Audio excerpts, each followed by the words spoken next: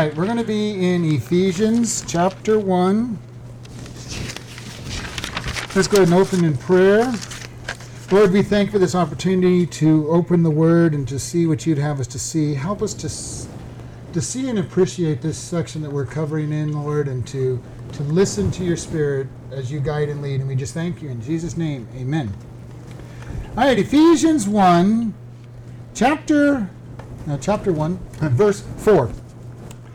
According as he has chosen us in him before the foundation of the world, that we should be holy and without blame before him in love, having predestinated us unto adoption of the children by Jesus Christ to himself, according to the good pleasure of his will. That's as far as we're going to go, because there's going to be some interesting things here. Whenever a church talks about predestination, everybody's hackles usually get real up and at them. And hopefully when we're done, you're going to have a new appreciation for predestination and find out that you love predestination. Because we're going to expand predestination to more than you ever thought of it. Because the minute we say predestined, everybody thinks, well, that means that God has predestinated some to hell and some to be children of God. And unfortunately, that is the part of predestination that gets all the talk and all the publicity. But you know, I've talked about predestination quite a bit in this church, and you all aren't even aware of it. Matter of fact, most of the time when I've talked about predestination, you all smiled, shook your head yes, and you've been happy to hear about the predestination. You just didn't know that it was predestination that I mentioned. I mentioned predestination probably 2 or 3 times a month, and you don't know it. So we're going to give you an expansion upon predestination. And you know what? I just learned this week when God showed it to me about how much I've talked about predestination and how much predestination is a good thing to us. One thing about predestination is we as Americans pretty much hate the term. And it's Americans who really hate the term more than any other nationality out there. Why? Because Americans say, nobody's going to tell me what I can do, and if the government thinks they can tell me what they can do, I'll just vote them out and put a new government in. That's how we look to authority. We as Americans generally look at authority of they have no right business telling me anything. The idea of predestination to somebody who lived under a king was quite a different story. Because they lived under a person that if they didn't like you, they could take away everything you own, they could kill you. They have no problem with predestination because they're used to a king ruling them without a problem. So we're going to look at predestination and say, open our eyes a little bit. Predestination simply means pre-known. And because he pre-knows, he is pre-decided. Now, there's a view out there, and most everybody in the Baptist circles, when you talk about predestination, this is what they'll say. God knew what you, looked down the corridors of time, knew what you were going to decide, and so that was what he predestined you to do. And to tell you the truth, I was in that camp for probably 20, 25 years. Then I started reading the scriptures. And I'm going, God isn't somebody who bends his will to what I say and what I do. He is the king. He's going to do what he wants to do. And he's not really going to care whether I want to join him or not. Now, we have a bend. We have a way that we look, a way that we go. You know, and we've talked about this before. Saul was knocked off his horse and blinded by the God and said, I want you to follow me. Now, Saul had a free will. He could have told God, there is no way I'm going to follow you. Even though you've knocked me off this horse and you've blinded me and you told me what I'm going to do, I'm not going to do it. Now, if there's anybody in this room that was of the opinion that they would have told God no, under those circumstances, I'd really like to know how talk to you and find out about that stubborn streak. Because as stubborn as I am, and the desire that I would have not to do what I'm told, if I'm knocked off the horse, blinded, and hearing this message, I'm going to say, I think I'll listen. Okay, this was an example of God saying, you're going to do it. Did he have a free will? Could he have said, yeah, oh, no, I'm not going to do it? Yes, he could have, but none of us in this room, nobody that I know that I have ever met would have said, okay, God, you blinded me, you knocked me off my horse, but I'm not going to follow you. I'm just not going to do it. I'm going to stick with my my belief in Judaism, and I don't care that I'm hearing your voice audibly, I'm not going to do it. Okay, none of us would have done that. Do you realize that God can make sure your circumstances are such that you will make the decision he wants? Have you ever, maybe with your own kids even, tried to move them in the path that you wanted them to do, but you wanted them to be their decision? So you kind of set up the set of circumstances that you were pretty sure in your mind they would end up making the decision you wanted them to make anyway. Was it their decision? Yeah, it was their decision, but you kind of did what it took to get there. God can do that.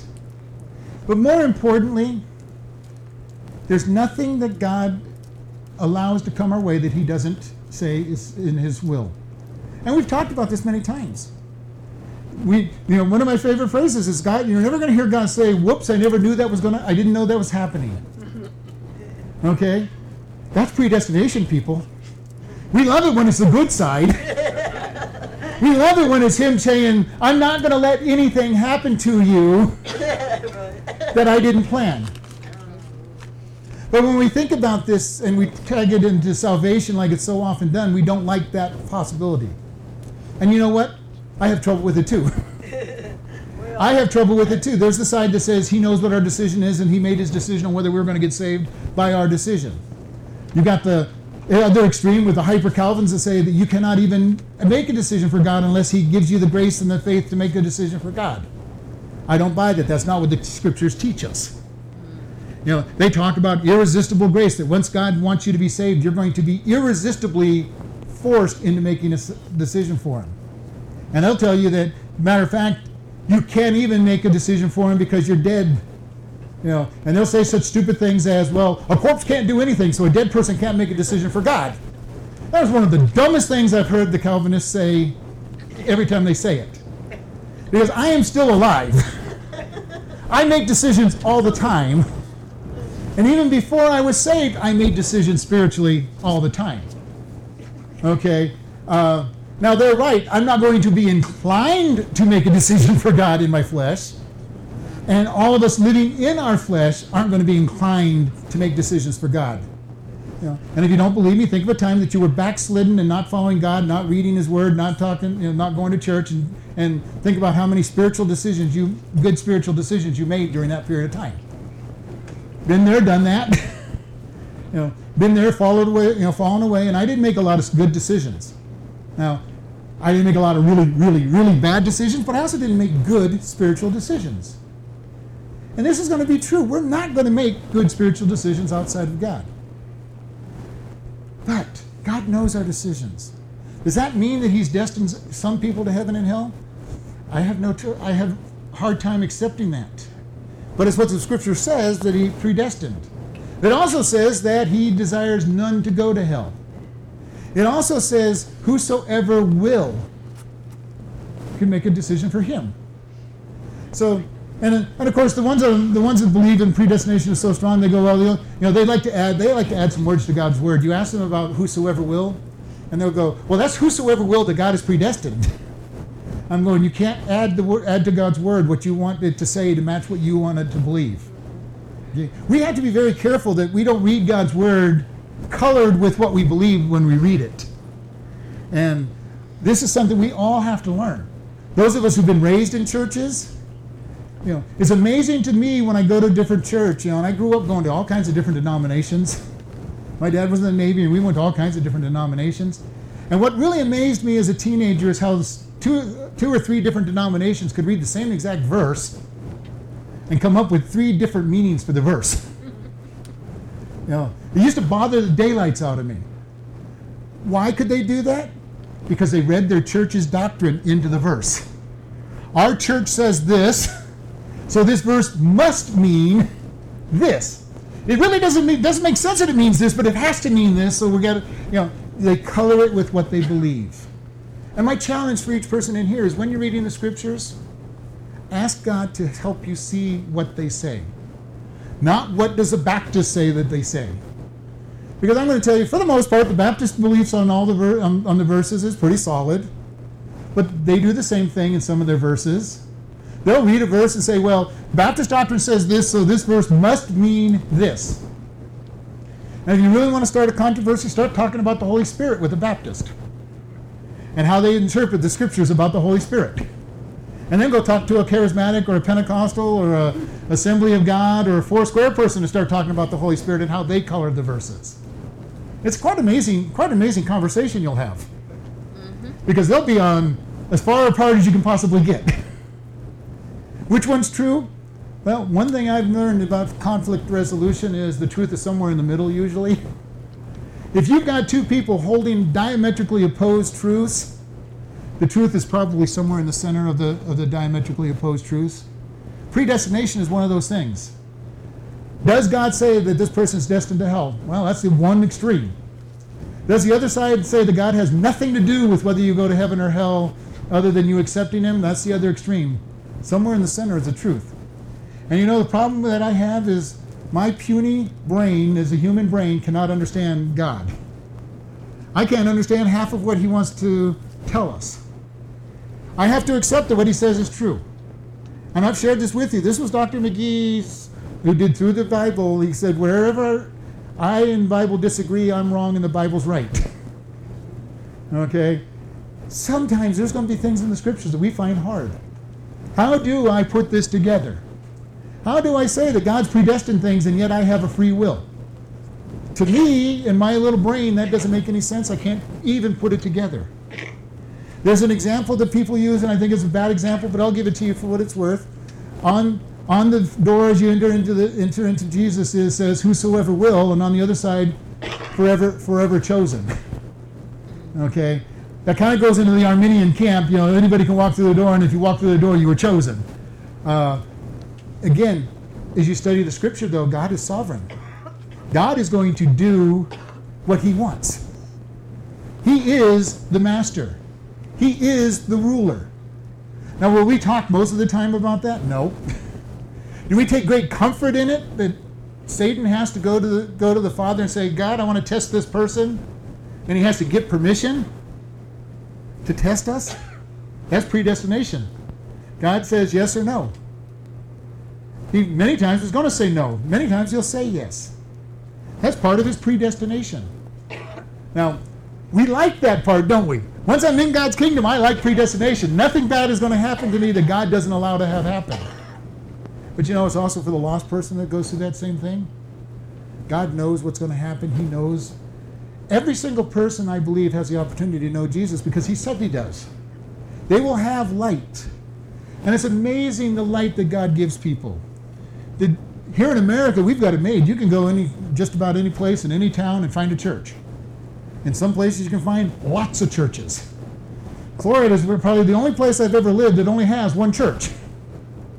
Okay? Most of the places, it doesn't matter how big or small they are, there's 3 or 4 or 5, a dozen, 60 churches like there are in Kingman.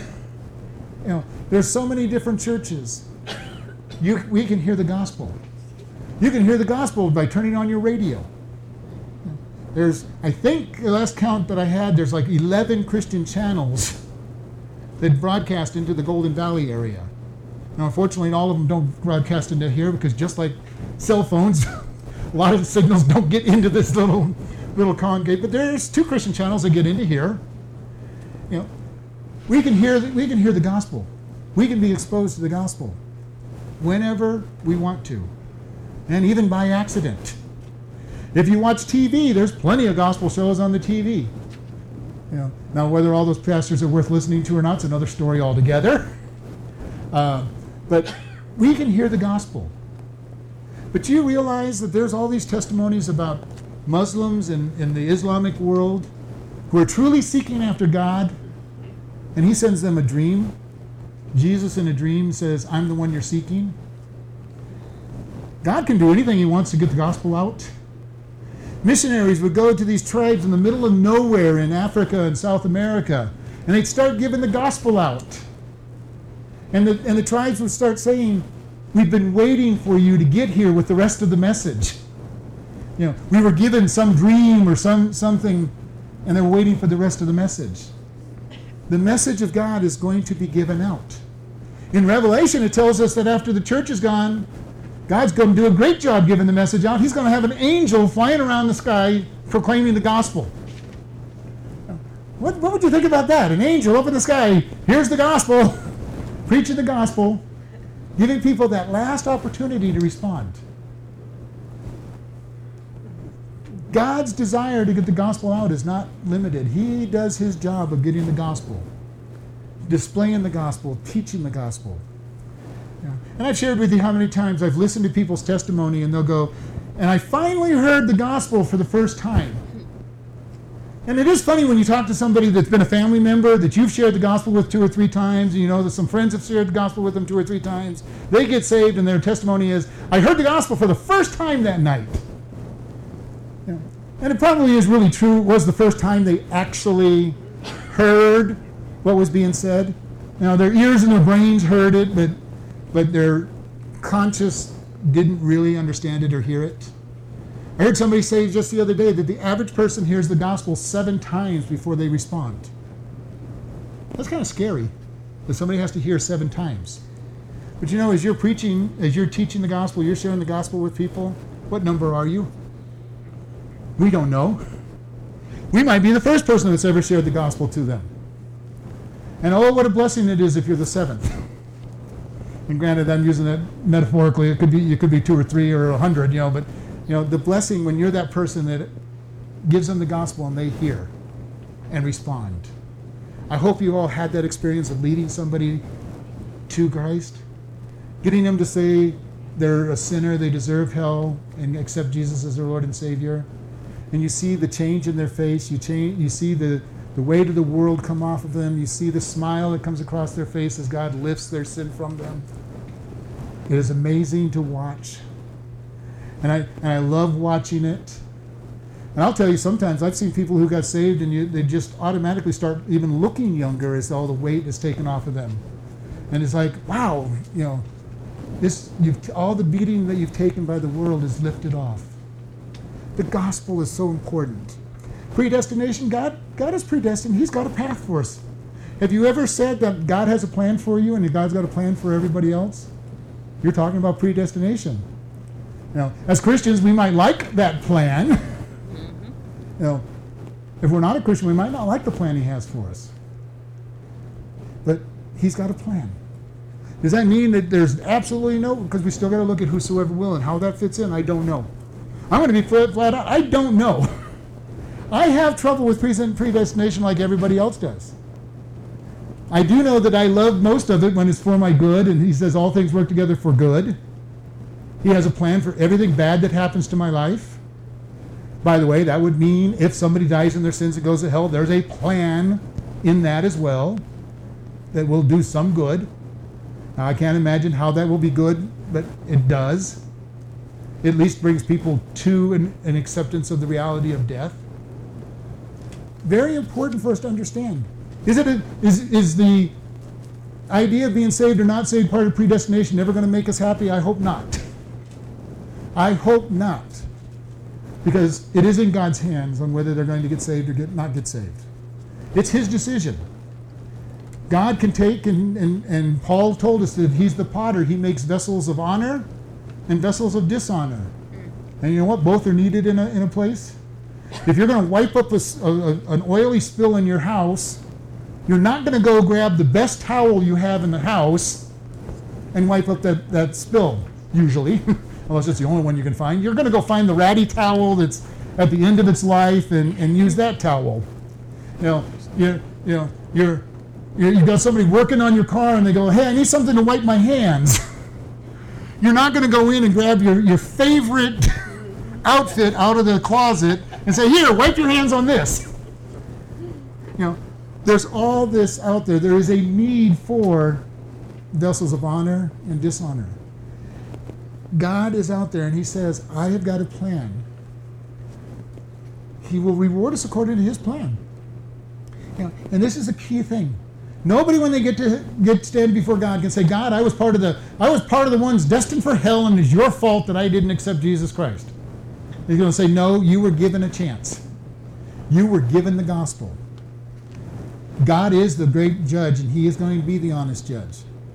How that fits into predestination, don't ask me. I'm not smart enough to figure it out. I haven't been. Every few years, I will try to figure it out, and it hurts my brain to try to figure it out. You can read theology books out of them. Those guys don't know anything else either, even if they think they do. And they write out their big arguments on why it has to be Calvin side predestined or Arminian side of all your free will. Neither one of them know what they're talking about, and that's what you come up to when you read both of them. It hurts to try to figure this out.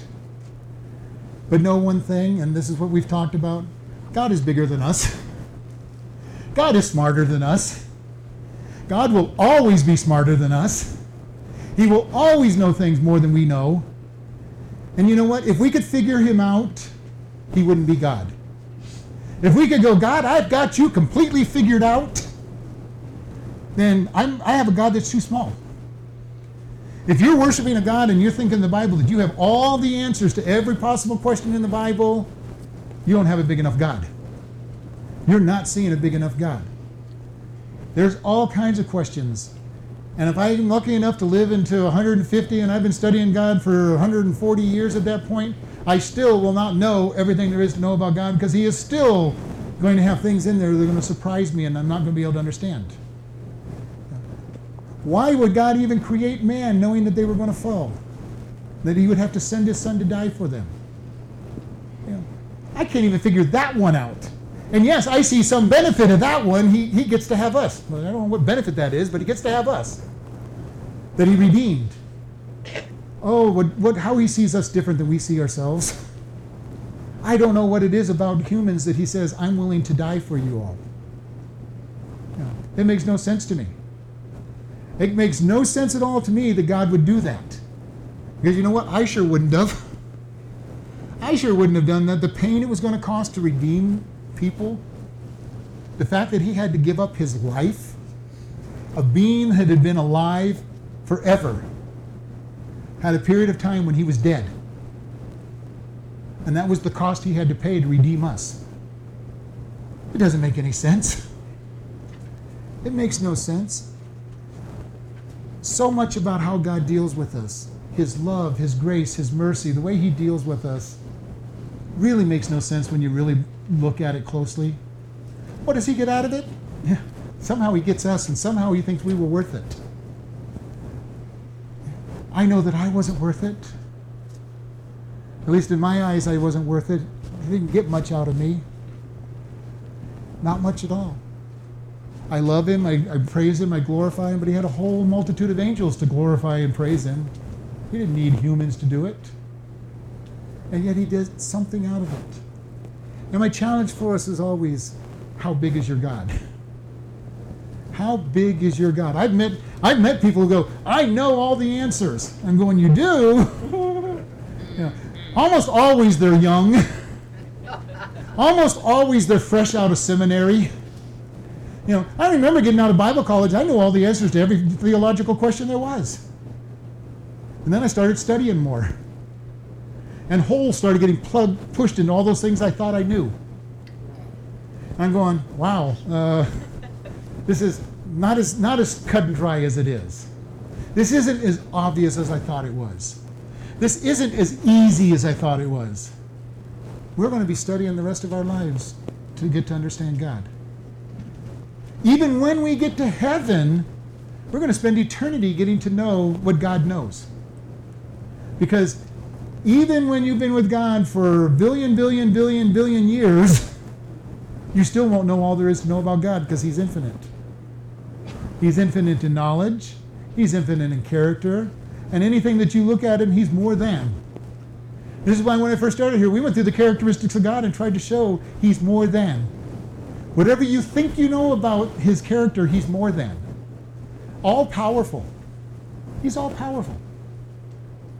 No matter how big or how good you think all powerful is, multiply it again by infinity and come out with an even bigger number. I challenged everybody when I talked about omnipresence. He's everywhere present. And I challenge you to think about this. He's not just everywhere, he's every time at the same time, because he's outside of time. How big is your God? How full is your God? How infinite is your God? If there is multi-universes, as the physicists are starting to tell us, he's the God of every single universe. How big is your God? And their times. and strong enough in there to be all powerful. We need to come to the conclusion of when we think we know who God is, be ready to learn more about him. Challenge yourself to get to know more about that depth. And you know what the sad thing is? It's also true, we never know any individual completely. And you might go, well, I know my spouse pretty well. That pretty well is the part I'm talking about. You've been married 30, 40, 50 years, 60 years, and they may still do something that surprises you once in a while. Or say something that surprises you once in a while. Does it get less and less as you know them for a long time? Absolutely, because you pretty much know what they're going to do most of the time. But how boring would life be if we knew them so completely, we knew everything they were going to do, say, think, act, and we knew exactly what it was going to be always? We won't. They're human. They're going to do something that will surprise us. They'll say something that will surprise us. Maybe anger us, maybe surprise us, but they'll do something that we didn't expect. God is going to be that way for eternity. He's going to do things that we're not going to know. He's going to challenge us. He's going to make us think. He's going to be more than anything that we know. He's going to be greater than anything that we accept. And sometimes he'll even give us something that we think is a terrible thing to happen in our life and then show us a few years later that there was a great thing to happen in our life. It brought us to him in a different way. Have you ever gone through a hard time that actually drove you to God in a way that you never would have thought that it would have taken you? Something goes totally wrong. You lose your job. All of a sudden you have no income. And all of a sudden you're now praying to God for money. Especially if you got a good job that you didn't have to talk to God about money. God, I'm able to pay all my bills. It's no big deal. And the next thing you know, you don't have a job. He takes away the death of a spouse or a child, or a sickness comes our way. And all of a sudden God said, I need you to draw closer to me. And we take our comfort in him. Is it easy? Is it hard? It's hard. It's hard to go through those type of trials that push us toward God in a deeper way. But we come out of it with a deeper relationship with him, a different appreciation for how he loves us and cares for us, a different appreciation for watching him work. God does these things, and we need to just let him be God and let us be the followers. Usually the only time we really have a hard time is when we fight God. Believe me, I've been there. I've been there plenty of times fighting God. And sometimes they weren't even very important things, and I'm fighting God tooth and nail and living miserably because I wasn't ready to sacrifice and give up. Sometimes God is just saying, let go. Let go. And if you're holding on to a rope being pulled by a car, and you're dragging along behind the car, you probably should let go of the rope. Now, a lot of times we'll sit there and hold on to this rope. I'm somehow going to stand back up, or I'm somehow going to stop this car. I want to be where this car is going. You're better off letting go. Water skiers are taught that if you fall down, let go of the rope. Unless you want to be dragged around the lake a little bit, let go of the rope. And if you get dragged around the lake, it's probably not going to be the end of the world. You get banged up by the water and bruised maybe. But they teach you let go of the rope. We need to let go of the rope oftentimes when God's dealing with us. Is it easy to do? No. How hard is it for us to say, I am going to let go and let God be the ruler? We call him Lord. We call him Master. How often do we sit there and go, God, I'm not going that way. You want me to go left, God? I'm going right. I am not going to surrender. I am going to do it my way. I don't care that you're my Lord, which is a contradiction in terms. But how many times do we tell God that? Maybe not outright verbal, but we do in the way we act. And God's saying, let go. Let go of the rope leading you the wrong way, and I can come by and pick you up. I will come by and pick you up. He wants to do that for us. He wants to care for us in that much love. All right, let's close in prayer.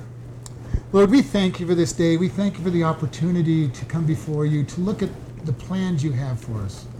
Lord, you have a great plan for us. You've predestinated what you want us to go through. You've predestined what kind of vessel we'll be and where we will end up. Lord, we ask that you will help us to let go let go of our desires, let go of our wishes, and turn to you. And Lord, many times they will coincide, but other times they won't. And everybody here, I want you to challenge you right now. If you're in a place where you need to let go, just say that to God. Ask God to help you let go and to follow him. Very simple prayer. Lord, I ask you to help me let go of my desires, let go of my wishes, and hold on to you and go your direction and just follow you. And if there's anybody here that doesn't know Jesus as your Savior, I'm going to challenge you, get to know him. Your eternal destiny depends on it. We talk about knowing Jesus, and that isn't just believing and knowing that he existed. It is to really know him as a friend, as a personal friend in your heart. That when somebody says, do you know Jesus? You go, yes, I do, and you can't convince me that I don't. Knowing him that well. The prayer is simple. Just you confess, God, I am a sinner. I deserve your punishment. Jesus paid that price. Come into my life and save me. Bring me into your kingdom. We thank you, in Jesus' name, amen. If you said the sinner's prayer, come and talk to me. I'd like to get you a book that will help you make the decision to follow him and help in that decision to follow him.